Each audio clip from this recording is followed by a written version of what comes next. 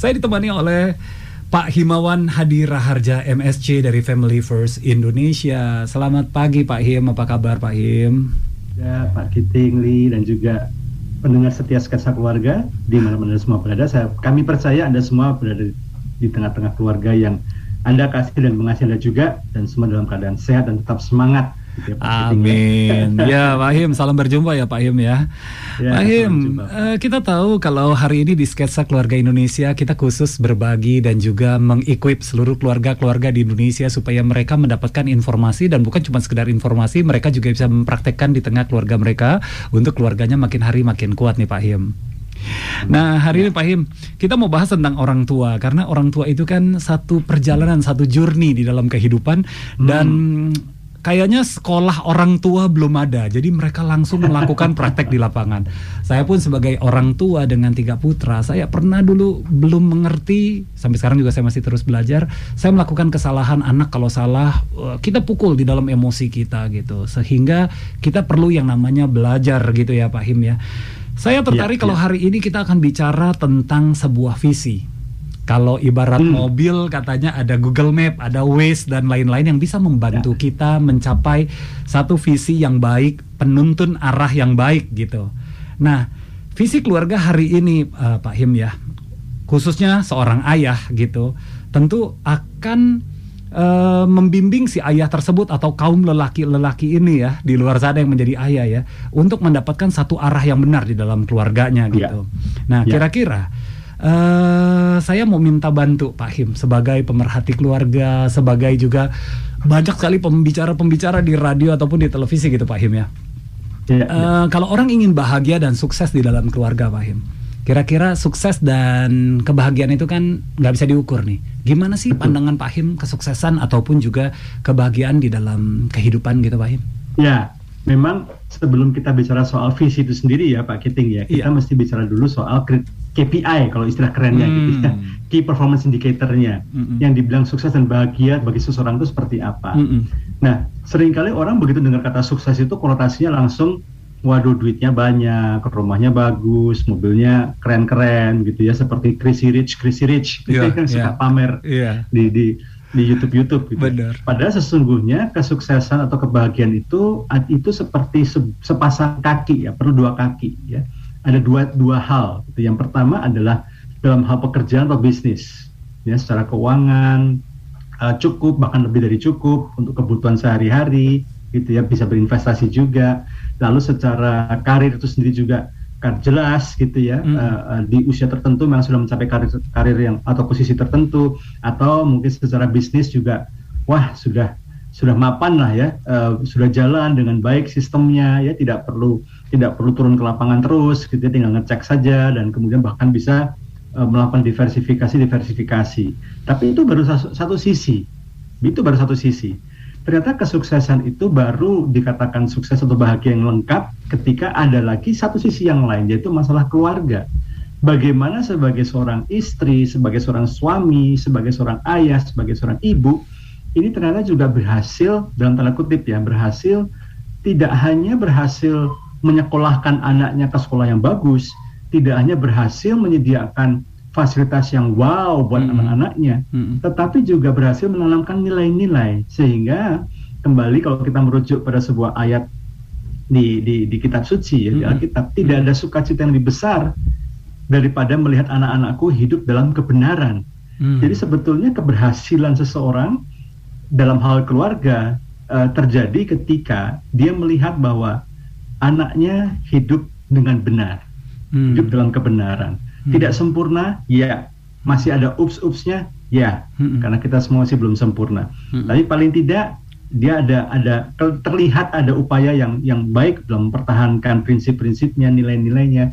Kemudian rumah tangganya juga dikatakan sempurna juga tidak, tapi berfungsi dengan baik ya. Suami benar-benar berfungsi sebagai seorang ayah dan seorang pemimpin, ibu benar-benar berfungsi sebagai seorang penolong, bukan penodong, bukan perongrong.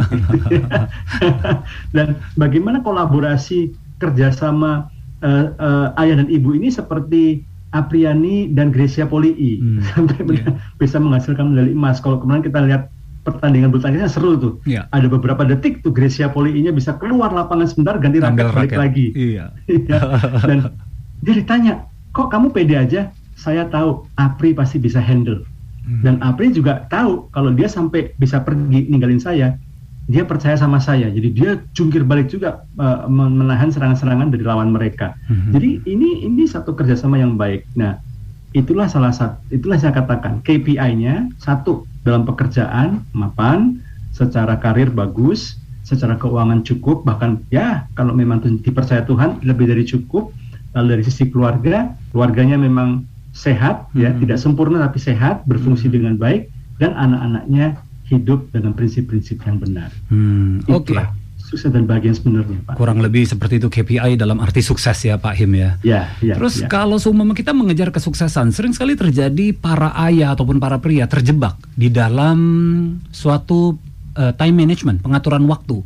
Mungkin mereka jadi berkata, kan gua kerja, kan gua cari uang buat keluarga gitu. Dan itu juga menjadi satu konflik nih, Pak Him. Gimana Pak Him kalau seantara seseorang pria itu memanage waktunya gitu? Iya, memang begini ya, Pak Kiting ya. Ini memang satu dilema ya. Ini satu apa ya, lingkaran, saya nggak bilang lingkaran setan, lingkaran malaikat. Iya. Seringkali banyak yang terjebak di situ ya. Seolah-olah ini harus stuck, harus terjebak, harus milih antara pekerjaan atau keluarga, seolah begitu. Iya. Dan kemudian karena dalam tanda kutip ya, toh juga kerjaan ini dapat duit atau bisnisnya dapat duit itu juga buat keluarga juga ya. Akhirnya mereka hanya fokus pada satu sisi saja. Padahal sesungguhnya begini, tidak peduli seberapa banyak pun uang yang kita hasilkan dari pekerjaan kita atau dari bisnis kita, tetapi kalau sampai pasangan kita, anak-anak kita tidak bisa menghormati kita, tidak dekat dengan kita, berontak sama kita, bahkan kemudian mereka melakukan hal-hal yang mungkin kalau kita sering dengar yang mempermalukan keluarga, sebetulnya kita sudah gagal di situ. Jadi memang kita harus pahami dulu keberhasilan itu, sukses itu harus dari dua sisi dan dua-duanya harus balance. Ketika kita hanya fokus pada satu sisi, kita harus siap-siap kehilangan. Padahal kalau yang hilang ini adalah keluarga, saya ingin katakan begini, kesuksesan yang diraih tapi mengorbankan keluarga, itu bukanlah kesuksesan. Saya ulangi ya, kesuksesan dalam bisnis karir, tetapi kita harus menebusnya, harganya itu sangat mahal, yaitu dengan keluarga yang berantakan, hancur, ya. Istri yang nggak bisa, atau suami yang nggak bisa respect, anak-anak nggak bisa respect juga, itu kita sudah gagal sebetulnya. Terlalu mahal yang kita korbankan. Karena begini, pekerjaan, bisnis itu bisa datang dan pergi. Ya kan? Kita mungkin nggak berhasil dalam pekerjaan ini, kita bisa cari kerja lagi yang lain. Kita nggak berhasil dalam usaha di sini, kita bisa cari usaha yang lain lagi. Tetapi dalam hal keluarga nggak bisa. Beda gitu. Karena begitu kita bicara soal keluarga, ya mungkin Anda mengatakan begini, oh banyak juga kok yang lem biru Pak. Maksudnya lem biru ya dilempar, cari yang baru lagi. Udah nggak cocok sama suami atau istri ini, bisa aja cari yang lain lagi yang lebih bahagia gitu ya. Tapi luka yang diakibatkan dari perpisahan ini luka yang sampai 25 bahkan 30 tahun akan terasa terus, yang akan menghantui mereka yang berpisah ini. Karena itu saya ingin mengatakan begini, memang ya ketika kita hanya fokus pada satu sisi dan kita mengabaikan tugas kita sebagai seorang ayah, tugas kita sebagai orang tua, itu ternyata harganya terlalu mahal. Karena sudah banyak sekali survei-survei di Amerika khususnya bagaimana dampak anak-anak yang mengalami banyak masalah ya, ada yang dibully, ada yang mengalami hamil di luar nikah, drop out dari sekolah, masuk penjara, bahkan membunuh dan segala macamnya karena tidak berfungsinya orang tua. Khususnya ini menarik, khususnya ayah. Peran ayah ini sangat vital. Hari Selasa yang lalu kami melakukan webinar tentang mengingatkan kepada setiap orang bahwa ayah itu punya fungsi yang sangat vital sekali. Dan peran ayah di dalam pekerjaan, dalam bisnis itu bisa digantikan orang lain. Tidak bisa digantikan dengan orang lain. Itu bisa. Yang di bisnis bisa, yang di bisnis. Dalam pekerjaan, dalam bisnis bisa digantikan orang lain. Business owner, waduh saya sibuk banget nih. Tinggal hire aja CEO gitu kan untuk ngatur, ya kan? Betul. Hire aja direktur yang baik, manajer yang baik untuk bisa mengelola bisnisnya. Tapi peran ayah, peran ibu, peran orang tua itu nggak bisa di-replace. tidak bisa digantikan oleh yang lain. Jadi kita mesti paham di sini bahwa anak-anak kita itu aset yang sangat penting, keluarga kita aset yang sangat penting juga, dan harus kita masukkan, harus kita pertimbangkan juga dalam setiap aspek kehidupan kita. Kita perlu investasikan waktu, investasikan tenaga dan pikiran kita. Sama pentingnya keluarga ini daripada pekerjaan bisnis kita. Gitu, saya sangat terkesan sebelum kita melangkah ke beberapa topik yang saya mau tanyakan ya Pak Him ya. Dari beberapa bagian yang Pak Him jelaskan, saya melihat ada nilai-nilai yang dibagikan di tengah keluarga. Tentunya sang ayah juga perlu untuk menanamkan nilai-nilai. Pertanyaan saya adalah bagaimana kalau nilai-nilai yang diterapkan itu ternyata nilai-nilainya adalah nilai-nilai dunia? Karena kita tahu kadang-kadang kebenaran, nilai-nilai itu yang ditanamkan belum tentu sesuai dengan nilai-nilai dengan firman Tuhan sendiri gitu ya. Jadi keluarga sendiri ataupun tradisi sendiri memberikan nilai-nilai, lingkungan sendiri kadang-kadang memberikan nilai-nilai. Nah, bagaimana peran ayah sendiri juga bisa seperti tadi yang di awal, ukuran sukses kan perlu dia memberikan nilai-nilai di dalam baik karir, baik dalam keluarga. Gimana Pak Him? Iya. Jelas sekali di sini, khususnya bagi para ayah ya kita bicara ya. Sebagai pemimpin, saya kira kalau para ayah mendengarkan siaran kita pada pagi hari ini, pada saat ini, pasti setuju ya. Kalau dalam bisnis itu bahasanya begini, kegagalan, kejatuhan dan keberhasilan sebuah perusahaan itu tergantung dari pemimpinnya. Negara juga demikian. Jatuh bangunnya sebuah negara tergantung pemimpinnya, terletak pada pemimpinnya. Dalam hal keluarga, siapa sih sang pemimpin? Yang Tuhan kasih otoritas adalah ayah. Ya kan, kepala dari istri adalah suami, kepala dari suami adalah Kristus, kepala dari Kristus adalah Allah Bapa. Ya kan? Jadi sebetulnya otoritas itu memimpin itu Tuhan berikan kepada ayah. Nah, sehingga dalam hal ini ayah tidak bisa hanya mengatakan begini, saya udah sekolahin anak saya di sekolah yang bagus kok. Makanya saya taruh situ karena disiplinnya kenceng, Pak sekolahnya galak. Misalnya gitu ya. Disiplin tuh dikelola oleh sebuah lembaga yang terkenal gitu ya, terkenal memang disiplin gitu ya. Nah, sekolah itu hanyalah perpanjangan tangan. Tetapi anak kita di sekolah cuma beberapa jam. Selebihnya dengan siapa? Ya dengan kita sebagai orang tua. Orang pertama yang anak-anak lihat sebagai teladan, sebagai hero adalah orang tuanya. Sayangnya kalau orang tuanya tidak berfungsi dengan baik, barulah mereka langsung pasang poster di kamarnya Cristiano Ronaldo yang lagi balik sama MU gitu kan, atau Messi, atau Mbappe, atau siapa, baru mereka cari yang lain. Tapi yang pertama mereka lihat adalah ayahnya, orang tuanya. Sehingga sebetulnya ayah punya banyak advantage, punya banyak keuntungan, punya banyak sekali kemudahan dalam tanda kutip untuk justru yang menjadi pihak yang pemeran utama yang menanamkan nilai-nilai itu. Nah, jadi kalau kita bicara soal nilai-nilai, mungkin banyak pendengar sketsa keluarga mengatakan, oh dunia juga banyak hal-hal yang baik kok. Tapi kita juga nggak boleh lupa ya, dunia itu berubah ya. Tahun 60-an 70-an yang dikatakan kenakalan remaja ya paling cuma mandol gitu ya, bolos sekolah gitu ya. Mungkin red udah dibilang nakal. Tapi kalau zaman sekarang yang dibilang kenakalan remaja itu termasuk perilaku kriminal. Tawuran sampai bunuh orang, ya kan, memperkosa. Jadi itu sudah ada pergeseran yang luar biasa sekali. Kalau ini bahayanya kalau kita menggunakan nilai-nilai dunia kita tanamkan pada anak kita, karena ini selalu berubah terus, dan survei membuktikan nilai-nilai ini justru banyak yang menghasilkan hal-hal yang justru menghancurkan ya, justru merusak gitu. Dalam bisnis misalnya itu saingan, sikut aja gitu, injek aja, kalahin, hancurin gitu ya.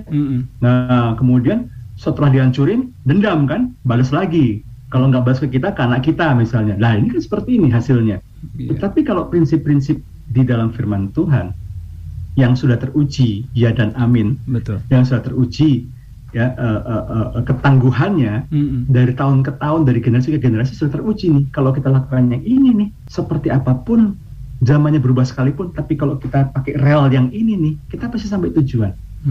Nah ini harus disadari oleh banyak orang tua. Sehingga memang saya ingin mengatakan begini, sebelum orang tua bisa memimpin anak-anaknya untuk mendekat kepada Tuhan, dia lebih dulu, saya lebih dulu dalam hal ini sebagai seorang ayah, sebagai seorang pemimpin, saya lebih dulu. Para ayah perlu memberikan contoh dahulu ya. contoh. Saya harus menerima firman itu, menghidupi firman itu, dan mentaati firman itu. Baru saya bisa memimpin antara saya. Wah, thank you Pak. Berarti saya melihat bahwa di sini ayah banyak yang gagal. Tetapi ketika dia gagal ingin belajar terus, dia perlu untuk belajar dengan yang benar dulu sumbernya gitu ya. Yaitu dia perlu punya satu nilai-nilai dalam ketuhanan yang baik, dan dia mau mempraktekkan sehingga dia menjadi contoh gitu Pak ya. Benar. Oke Pak Him. Ya, Hardliner dan juga seluruh pendengar serta pemirsa, Anda bisa dengarkan kami tentunya di YouTube Heartline Network, dan juga tentu siaran ini dipancarkan dengan partner-partner kami di Indonesia bersama Pak Himawan Hadi Raharja MSc dari Family First Indonesia. Nah, Pak Him, kembali lagi saya ada beberapa highlight sengaja saya bikin hari ini gitu ya. Kalau kunci penting di dalam keberhasilan ayah, seperti tadi kita bicara ada keseimbangan dalam karir dan keluarga, kemudian dia juga keseimbangan dalam waktu, karena bahayanya dia juga bisa justru menghancurkan keluarga, tapi seolah-olah uangnya sukses, itu akan menjadi kesedihan buat dia gitu ya. Nah, katanya di sini kuncinya adalah punya visi keluarga. Nah, tadi Anda juga udah jelaskan visi keluarga itu KPIM-nya seperti itu. Apakah visi keluarga itu hanya mencakup dua bagian yang tadi Pak Him jelaskan kepada kami, yaitu keseimbangan ataupun keberhasilan di dalam pekerjaan ataupun keberhasilan di dalam keluarga gitu. Nah, kira-kira visi keluarga itu mencakup apa aja nih Pak? Secara detail Bapak bisa bagikan kepada kami gitu Pak. Oke, baik. Terima kasih Pak Giting. Jadi memang tadi di awal Pak Giting sendiri sudah mengingatkan kita semua ya, bahwa menjadi orang tua itu seperti sebuah perjalanan. Nah, seperti layaknya sebuah perjalanan itu pasti butuh tujuan yang udah pasti dulu. Kan nggak mungkin kita ajak sekeluarga, kita pergi yuk kemana? Teing. Nggak tahu deh kemana gitu. Asal melangkah nggak mungkin ya. Nanti kita ngalir aja deh, ya kan nggak mungkin gitu. Kalau kita keluar kota, masa bawa pakaiannya berapa banyak, kan harus kita planningkan semua. Itu tujuan harus jelas. Iya. Nah, setelah tujuannya jelas, perlu arahan kan, misalnya lewat mana gitu ya. Perlu itulah perlunya visi. Nah, selain perlu punya visi, kita juga perlu komunitas ya, teman-teman seperjalanan yang asik. Kan nggak seru ya kita sendiri pengennya ke Bandung misalnya, lalu istri kita nggak mau ke Bandung, ke Cirebon aja, anak-anak 3 anak lagi, janganlah ke Semarang. Nah, satu bilang Semarang, satu bilang Jogja, satu lagi bilang ke Bali, itu berantakan deh gitu ya. Semua harus sepakat dulu ya, dan semua harus punya satu nilai yang kurang lebih sama supaya bisa saling mendukung. Yang tidak kalah pentingnya lagi adalah perlengkapan yang tepat. Nah, mungkin untuk hari ini kita bicara soal visi itu dulu. Nah, visi itu adalah satu kesepakatan, ini kata kuncinya, satu kesepakatan yang dimiliki oleh satu keluarga, di mana kita meraih sesuatu bersama, secara bersama-sama. Kalau kita tidak berhenti, tidak menyerah, dan tidak melepaskan kesempatan untuk mencapai visi itu. Visi itu menolong untuk kita melangkah maju. Jadi kalau kita punya visi yang jelas, kita jadi tahu strateginya mesti bagaimana. Oh, ini mau ke Semarang misalnya. Oh, Semarang mau lihat mana nih misalnya gitu ya. Berarti kalau ke Semarang langsung dihitung tolnya sekian, berarti e-tolnya harus siap segitu, ya kan? Nggak lucu, karena kalau pas lagi tapping kok kurang, kurangnya nyesek lagi, cuma kurang cepet lagi, Rp100. Wah, itu saldo tidak cukup. Saldo tidak cukup, itu ngeselin banget itu, gitu ya. Jadi harus prepare di situ. Bensin, oke, bensin. Kapan beli bensin? Karena harus kita atur strateginya kan. Kapan beli bensinnya? Kira-kira ngisi bensin di mana ya? Soalnya kalau ruas tol di sini sampai di sini nggak ada rest area, belum ada pom bensin. Jadi kita mesti keluar sebentar misalnya di sini. Mau kemana dulu nggak? Makan siang di sini misalnya. Oh, makan siang Cirebon aja deh, banyak makanan enak. Ada nasi jamblang, ada nasi bogana gitu ya. Saking banyaknya jadi begahna, gitu. Kenyang banget gitu ya. Macam-macam gitu ya. Wah, yaudah makan di situ. Itu kan strategi semuanya. Nah, jadi visi itu menolong kita untuk bisa melangkah maju, visi menolong kita menjadi lebih fokus. Ya kan, ketika kita bingung, aduh ini gimana nih, kok lewat daerah yang blank spot misalnya, daerah yang sinyalnya nggak bagus, sehingga Waze-nya nggak jalan, Google Maps-nya nggak jalan. Tapi kan kita ingat, kita mau ke Semarang loh, visinya masih jelas kan, ya berarti udah nggak apa-apa, Waze nggak ada, Google Map nggak ada, carilah rambu-rambu yang ke Semarang gitu. Itu tujuannya visi. Ya. Nah, Lalu visi dalam hal keluarga, apa saja, visi apa saja yang perlu kita kembangkan. Yang pertama kalau berkaitan dengan keluarga ya, kita mesti punya bayangan gini, bagaimana saya, pasangan, dan rumah tangga saya. Kita harus punya itu dulu nomor satu. Saya, pasangan, dan keluarga. Saya pengen punya relasi seperti apa sama istri saya. Itu mesti kita harus punya ini yang jelas. Saya mau relasi yang gimana? Tiap hari berantem, atau ya kadang-kadang kita berantem tapi kita bisa selesaikan dengan baik, atau gimana? Saya memperlakukan dia seperti apa? Saya perlakukan dia seperti seorang pendamping, penolong, atau saya jangan-jangan malah perlakukan dia seperti pembantu. Cuman sekedar ya saya suruh-suruh aja. Kamu nggak usah banyak ngomong, yang penting kamu kerjain ini aja. Karena itu pengaruh itu, ya, itu pengaruh. Pernikahan seperti apa yang Anda ingin miliki? Yang langgeng sampai mau memisahkan, atau sudah jangan-jangan sudah punya project? Pokoknya yang penting bertahan. Nanti kalau anak terakhir udah menikah, habis itu tinggal salaman ke pengacara, selesai. Dan itu menentukan. Ya. Visi-visi seperti itu menentukan. Nanti kalau saya sebagai seorang suami, saya mesti gimana? Saya sebagai seorang ayah mesti gimana? Saya berharap istri saya sebagai pendamping saya seperti apa? Menjadi seperti apa? Peran dia seperti apa? Ini mesti jelas dulu. Kalau tidak, ya, kalau kita hanya sekedar mengalir, sekedar jalan aja, makanya seringkali tiba-tiba saya ketemu dengan banyak sekali pasangan-pasangan berkata begini, kenapa ya hidup kamu muter-muter doang ya? Itu aja. Masalah juga cuma itu aja. Lalu saya dan istri saya duduk bareng sama mereka, saya bilang, kamu udah pernah bayangan belum? Kamu bakal jadi suami yang seperti apa?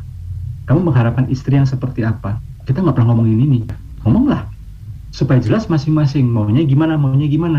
Mau bisnis bareng, harus ngomong dari awal. Mau bisnis bareng nih suami istri, terlibat dalam bisnis yang sama. Job desk-nya harus jelas masing-masing. Gitu.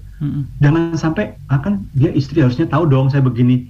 Saya bilang istrimu bukan cenayang, istrimu bukan dukun, mentalis gitu ya. Bukan dukun yang bisa baca pikiranmu. Kamu mesti ngomong di awal, harus jelas job desk-nya gimana, role kamu di mana, role-nya istri di mana, tanggung jawabnya ada di mana, kalau ada masalah gimana solvingnya.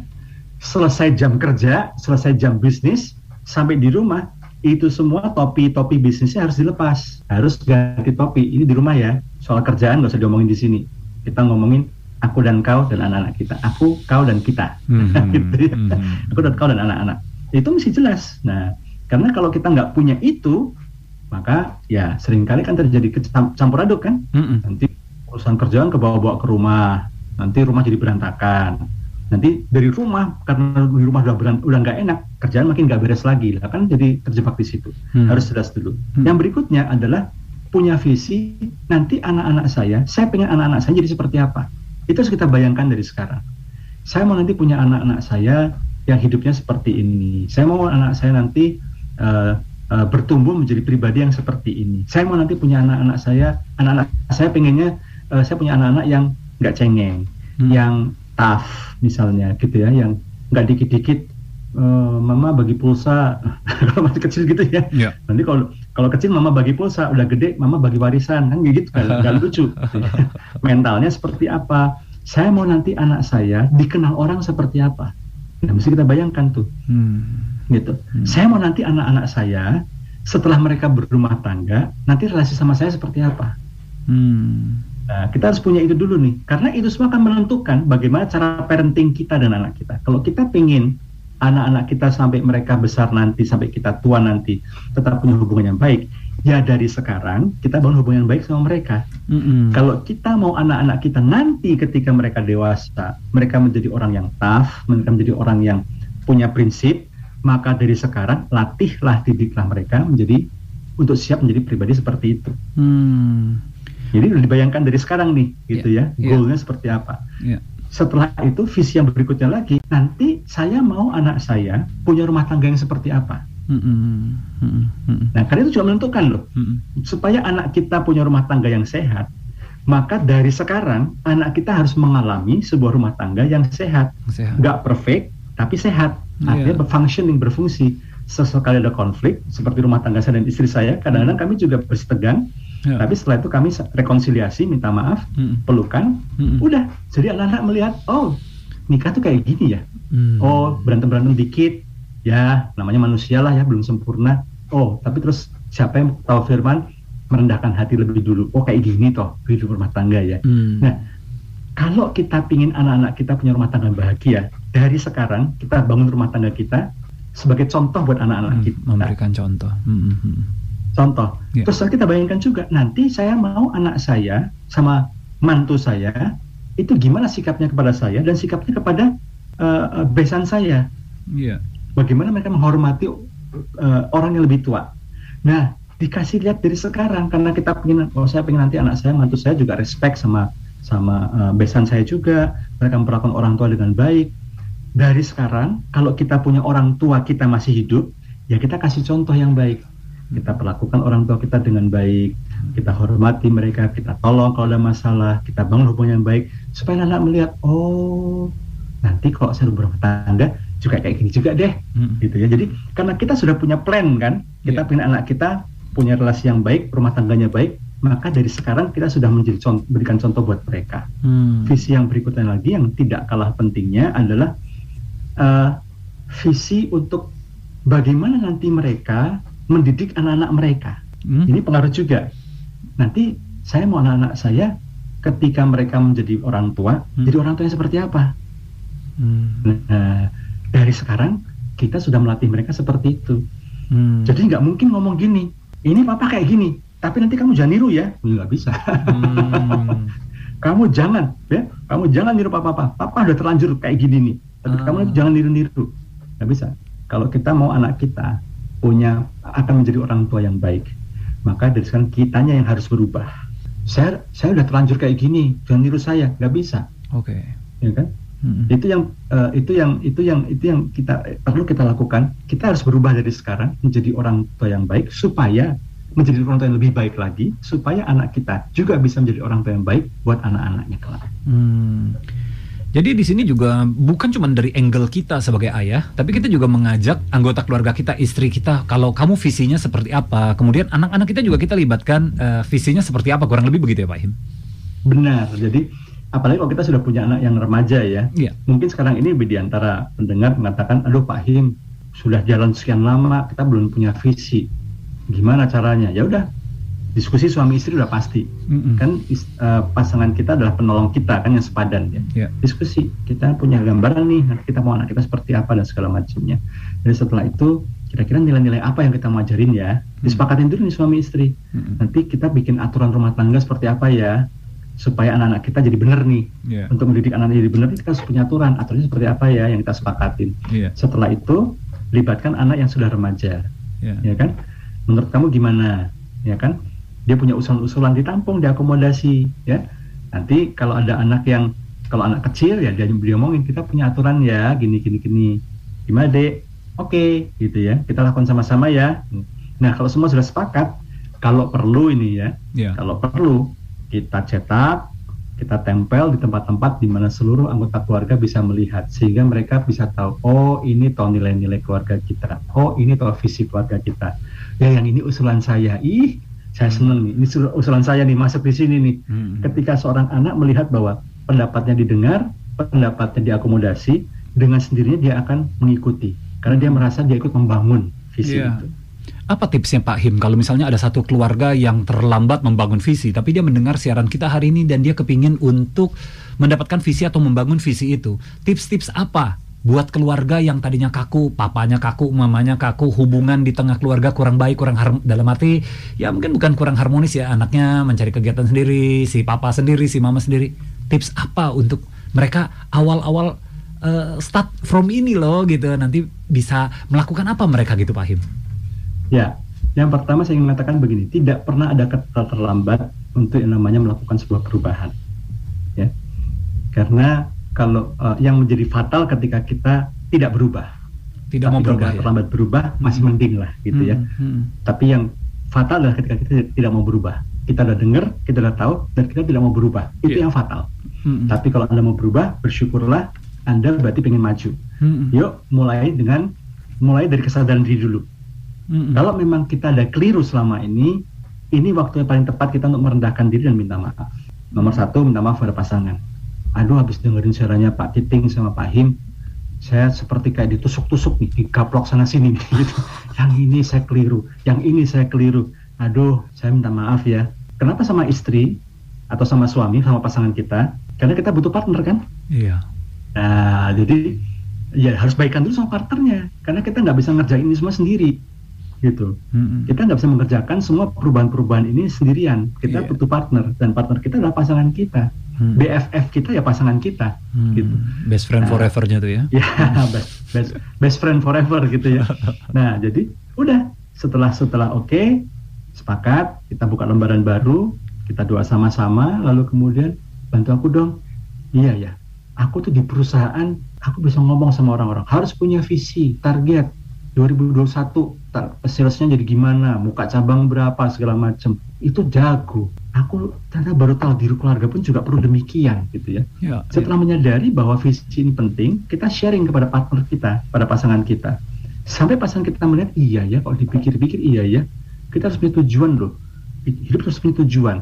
Saya sering ketemu orang-orang yang mengatakan begini, udahlah, nggak usah repot-repot, ngalir aja hidup. Saya bilang begini, bro, sis, ingat ya hukum fisika ya, ngalir itu ke tempat yang lebih rendah. Air itu mengalir ke tempat yang lebih rendah. Jadi kalau kamu ngalir-ngalir aja, ya jangan kaget kalau tiba-tiba, loh kok hidup saya kok makin lama makin menurun ya, kualitasnya ya. Makin lama makin di bawah. Iya, gitu. Nah, karena kalau kita nggak mau seperti itu, ya kita harus berubah, gitu ya. Jadi setelah pasangan kita setuju dan sama-sama berubah, mulai kita bicara.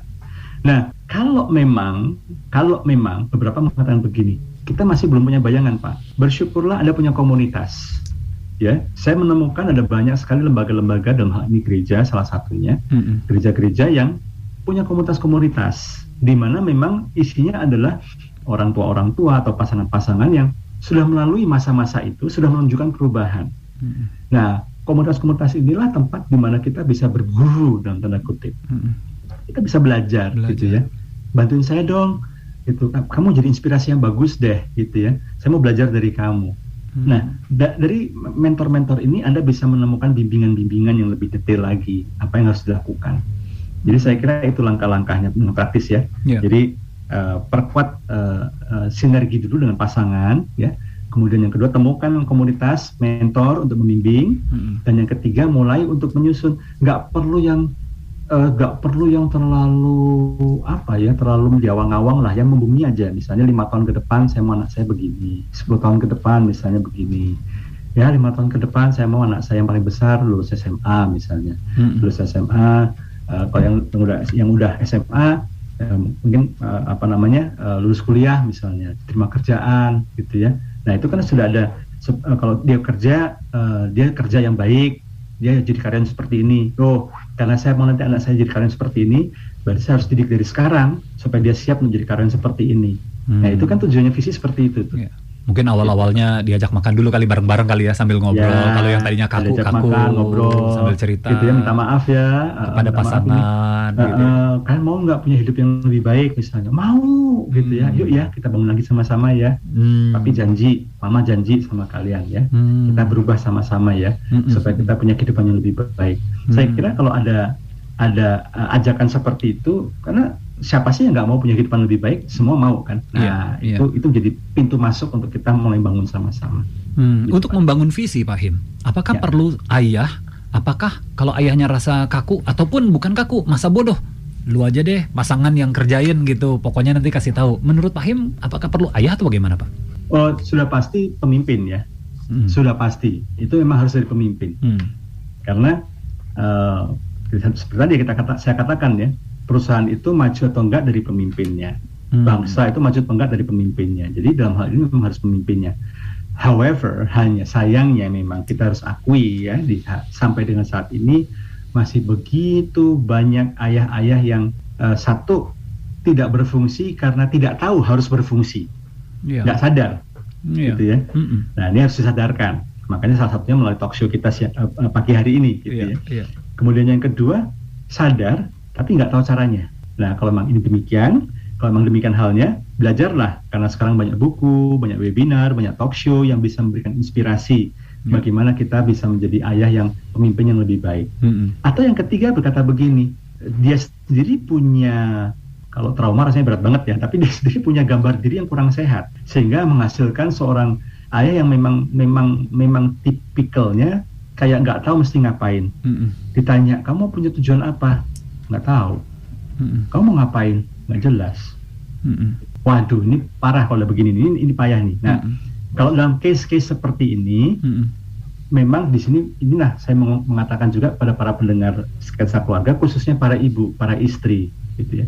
Inilah kenapa perlu pendamping, dampingi dan perkuat. Jangan ambil alih tapi ya, temenin, dukung, diajak jalan sama-sama, tapi jangan diambil alih. Nah, yang terjadi seringkali tidak jarang adalah yang sering terjadi adalah istri-istri mengambil alih. Tungguin dia kelamaan, Pak. Nggak sabar dia langsung ambil alih dulu gitu. Bolot ini, waduh. Nggak pinter atau mentalnya nih payah, ini memang pengecut nih, memang suami saya nih nggak bisa. Mesti saya ngerjain, Pak. Pasti. Kalau saya ngerjain pasti beres gitu ya. Yeah. Tapi ketika si istri ambil alih, akhirnya siapa yang capek? Istri juga. Yeah. Ya kan? Yeah. Dia jadi merasa harusnya bukan saya nih gitu. Yeah. Dan sementara sang suami melihat istrinya udah ambil alih, kamu ngerjain, udah kamu aja. Gitu. Nah, di sini memang istri perlu menempatkan diri sebagai penolong yang baik. Jadi tetap yang mengambil inisiatif itu dari suami, tetapi menstimulasi atau maksudnya apa ya? Mendorong suami untuk mengambil inisiatif memimpin itu dari istri yang dorong. Kamu yang ngelakuin, kamu aja deh, kamu lebih pintar. Kita ada diskusi sama-sama kan. Kamu yang ngomong sama anak-anak, kamu jadi pemimpin. Aku mau kamu yang ngomong. Gitu. Nanti ketika ngomong mungkin ada yang kurang-kurang, mama mau nambahin ya, apa yang papi sudah katakan udah bagus, tapi jangan papa sih pelupa sih gitu. Ada yang lupa nih, dasar bolot. Luka lagi dia nanti. Luka lagi deh nanti. Papa udah ngomong gini ya, mama mau nambahin aja nih. Itu cara yang wise. Iya. Bagaimana seorang istri menempatkan bahwa bagaimanapun juga ini pemeran utamanya papa ya, pemimpinnya papa, mama ini nambahin, gitu kan. Dan ketika seorang istri bisa menempatkan diri dengan cantik, saya kira rumah tangga dan keluarga akan menjadi lebih baik. Saya mau belajar nih Pak Him, dan kira-kira keterampilan apa yang perlu saya miliki para ayah di luar sana, kepingin belajar supaya bisa bersama-sama pimpin keluarga dan mewujudkan visi yang tentunya untuk mendapatkan keluarga yang bahagia, Pak. Iya, baik. Jadi memang ini kalau saya jawab ini bisa satu sesi talk show khusus nih. Kita bikin lagi. Kita selesai siaran bisa molor lagi. Tapi mungkin secara garis besar ya beberapa mungkin prinsip-prinsip dasar ya yang saya mau sampaikan ya. Ada beberapa prinsip dasar yang mungkin kalau saya mau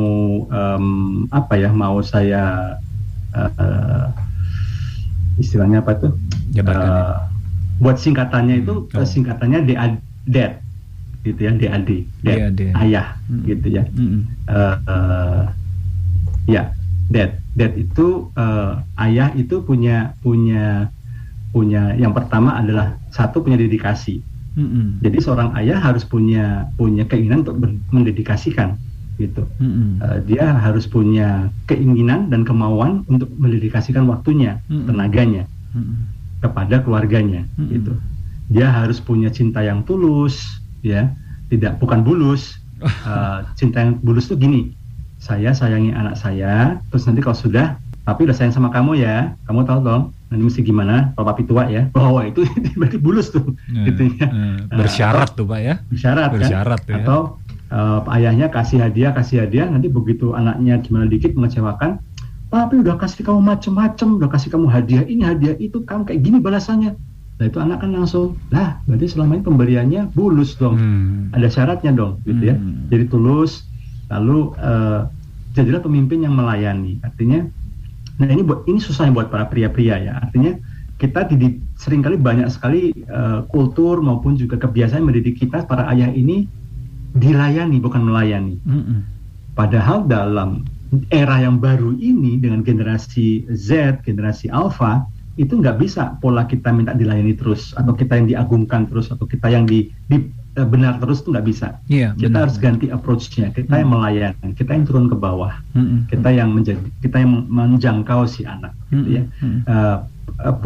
memiliki sikap yang optimis, pantang menyerah, ya, dan menyadari bahwa anak kita ini butuh dukungan, bukan cuma duit kita, tapi juga kehadiran kita, tepukan di bahunya mereka, elusan di kepala mereka, kata-kata yang menguatkan, kamu bisa, papa sayang sama kamu, mama sayang sama kamu, kami bangga sama kamu. Ini kata-kata yang dibutuhkan anak-anak kita. Itu dedikasi. Yang kedua, all out. Artinya ya nggak setengah-setengah, ya habis-habisan gitu. Jadi memperlakukan keluarga kita sama pentingnya, bahkan lebih penting daripada bisnis kita. Karena kita harus ingat ini, bisnis itu bisa datang dan pergi, ya kan? Yeah. Teman bisa datang dan pergi, tetapi keluarga itu akan bersama-sama dengan kita terus. Jadi kita harus all out-nya dengan keluarga, harus habis-habisan. Ya, dengan cara apa? Kita mempererat hubungan, gitu ya. Kita tanamkan prinsip-prinsip dan nilai yang benar, kita belajar, kita cari buku, beli literatur, ikut webinar, supaya kita bisa tahu prinsip-prinsip apa yang dibutuhkan anak-anak zaman sekarang dan kita latih mereka. Dan kemudian yang ketiga, depth, gitu ya, adalah ini bahasa Inggris, mohon maaf nih, dynamic support, artinya support yang dinamis. Artinya kalau memang kita tahu saya punya 3 orang anak, dan saya tidak pernah menggunakan cara yang sama untuk semua anak saya, karena setiap anak-anak itu unik. Betul. Dan saya menyesuaikan dengan kebutuhan mereka. Mungkin si anak yang pertama saya sudah bisa sedikit lepas, karena dia sudah dewasa, memang karakter yang bisa inisiatif, cukup mandiri. Tapi anak yang kedua sedikit beda. Saya harus kasih ekstra waktu lebih kepada anak saya. Ya. Mungkin yang pertama tidak perlu sering-sering dikasih kata-kata yang menguatkan, dia sudah tahu bahwa kami sayang sama dia. Tapi mungkin anak yang kedua perlu sedikit lebih sering dikatakan, dikatakan sayang sama kamu, dikeluarkan kata-kata gitu ya, sama kamu, dengan kata-kata yang menguatkan, karena bahasa kasihnya kata-kata gitu ya. Jadi saya kasih porsi lebih banyak nih buat anak yang kedua. Gitu.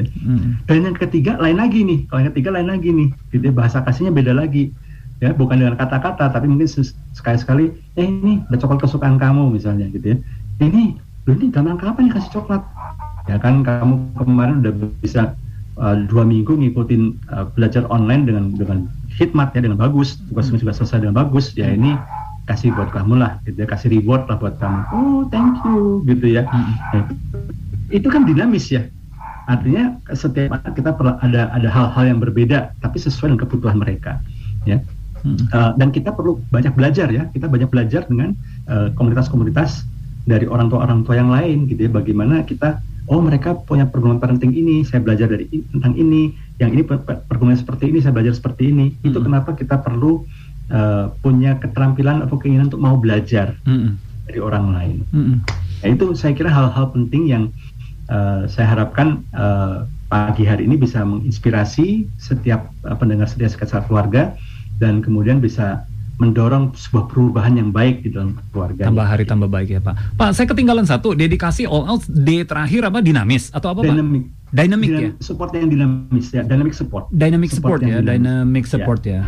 Waduh, terima kasih loh Pak. Dan mungkin di closing statement Pak ya, saya juga melihat di sini Bapak bicara ada perlu satu komunitas gitu. Berarti pergaulan yang buruk merusak kebiasaan yang baik juga gitu ya Pak. Kita perlu ada komunitas yang baik ya Pak ya. Persis, benar sekali. Saya ingin mengatakan begini, bahwa tanpa sadar seringkali keputusan-keputusan penting itu ternyata dipengaruhi komunitas kita. Saya punya perbandingan yang sangat signifikan sekali bedanya. Yang satu komunitasnya memang ini kebetulan seorang ibu ya, ibu-ibu yang ketika dia lagi bergumul, saya tinggalin keluarga saya apa enggak ya, suami saya begini, ini saya nggak merasa dihargain. Kumpulnya sama teman-teman yang tinggalin aja, lo tuh masih cantik, lo tinggalin aja keluarga kayak gitu, mereka nggak butuh lo. Nih gue single happy, gue jadi single sekarang, divorce happy gitu ya. Ini dia juga jadi happy, udah tinggalin aja kayak gitulah, biar aja. Lah anak gue gimana? Ya biarin aja suami lu bikin masalah, suami lu yang ngurusin dong. Waduh, teman-temannya seperti itu lingkungannya. Ya bisa kita pastikan kan hasil akhirnya seperti apa kira-kira keputusan yang akan diambil. Komparasi satu lagi, ya, seorang suami yang terpukul memang karena istrinya tidak setia, tapi kemudian di komunitasnya jadi kuatkan, udahlah, ampuni, maafkan, terima kembali, yuk bangun lagi keluargamu dari awal lagi gitu ya, dipercaya lagi. Komunitasnya seperti itu, mendukung dia untuk berhasil gitu ya. Nah untuk dia bertahan, ya akhirnya dia bertahan dan sekarang memang kemudian terjadi pemulihan. Jadi di sini saya akan katakan begini, penting untuk kita berada dalam komunitas yang benar, komunitas yang sehat. Kita berteman dengan siapa saja saya setuju. Kita nggak boleh pilih-pilih teman. Berteman dengan siapa saja. Tapi begitu bergaul karib, nah ini kita harus hati-hati. Karena ketika kita bergaul karib, berarti kita mengizinkan orang-orang yang teman karib kita ini mewarnai kita, mempengaruhi kita, memberikan nilai-nilai kepada kita. Jadi kita harus pastikan kalau kita mau punya visi keluarga yang baik, keluarga yang kuat, anak-anak kita sehat, anak-anak kita berfungsi dengan baik, maka kita harus kumpul dengan orang-orang lain yang mendukung kita untuk membangun keluarga yang seperti itu, gitu. Yang tidak hanya sekedar memberikan tidak sekedar untuk hahihi, tapi juga bisa menegur kita kalau kita salah, mengingatkan kita pada sisi yang besar yang sudah kita miliki di dalam Tuhan. Saya kira itu. Terima kasih Pak Him. Ada lagi yang lain sebagai closing statement dari Pak Him di acara kita membangun visi ini? Ya, saya ingin mengutip sekali lagi apa yang tadi saya katakan ya dari satu ayat di Alkitab ya. Bagiku tidak ada sukacita yang lebih besar daripada mendengar bahwa anak-anakku hidup dalam kebenaran. Saya berdoa supaya setiap pendengar sahabat Sketsa Keluarga yang mendengarkan talk show kita pada pagi hari ini, pada siang hari ini, Anda mulai menyadari bahwa kita perlu punya tujuan yang jelas. Kita mau membangun keluarga seperti apa? Kita mau anak-anak kita punya rumah tangga seperti apa? Kita mau punya anak-anak kita nanti berrelasi dengan kita seperti apa? Kalau kita sudah punya satu gambaran yang jelas, maka dari sekarang berubahlah. Mulailah lakukan perubahan-perubahan yang baik supaya visi dan tujuan itu bisa tercapai dalam kehidupan kita. Karena pada akhirnya hidup kita bukan cuma buat kita sendiri yang menikmati, tapi ketika nanti kita sudah tiba waktunya kita pulang ke rumah Tuhan, kita tahu bahwa kita sudah meninggalkan warisan yang akan dilanjutkan oleh anak-anak cucu kita sampai selama-lamanya. Itu saja dari saya. Baik. Terima kasih Pak Himawan Hadi Raharja, MSC dari Family First Indonesia, pendengar dan juga seluruh pemirsa kami yang ada di YouTube Heartline Network. Bila Anda ada masukan-masukan juga kepada Sketsa Keluarga Indonesia, topik ataupun pergumulan di dalam keluarga Anda, silakan Anda bisa masuk ke 0855885106. Saya Kitingli bersama rekan kerja di Heartline bersama Pak Himawan Hadi Raharja dari Family First Indonesia, pamit undur dari ruang dengar Anda dan kita akan masuk ke program acara berikutnya. Terima kasih.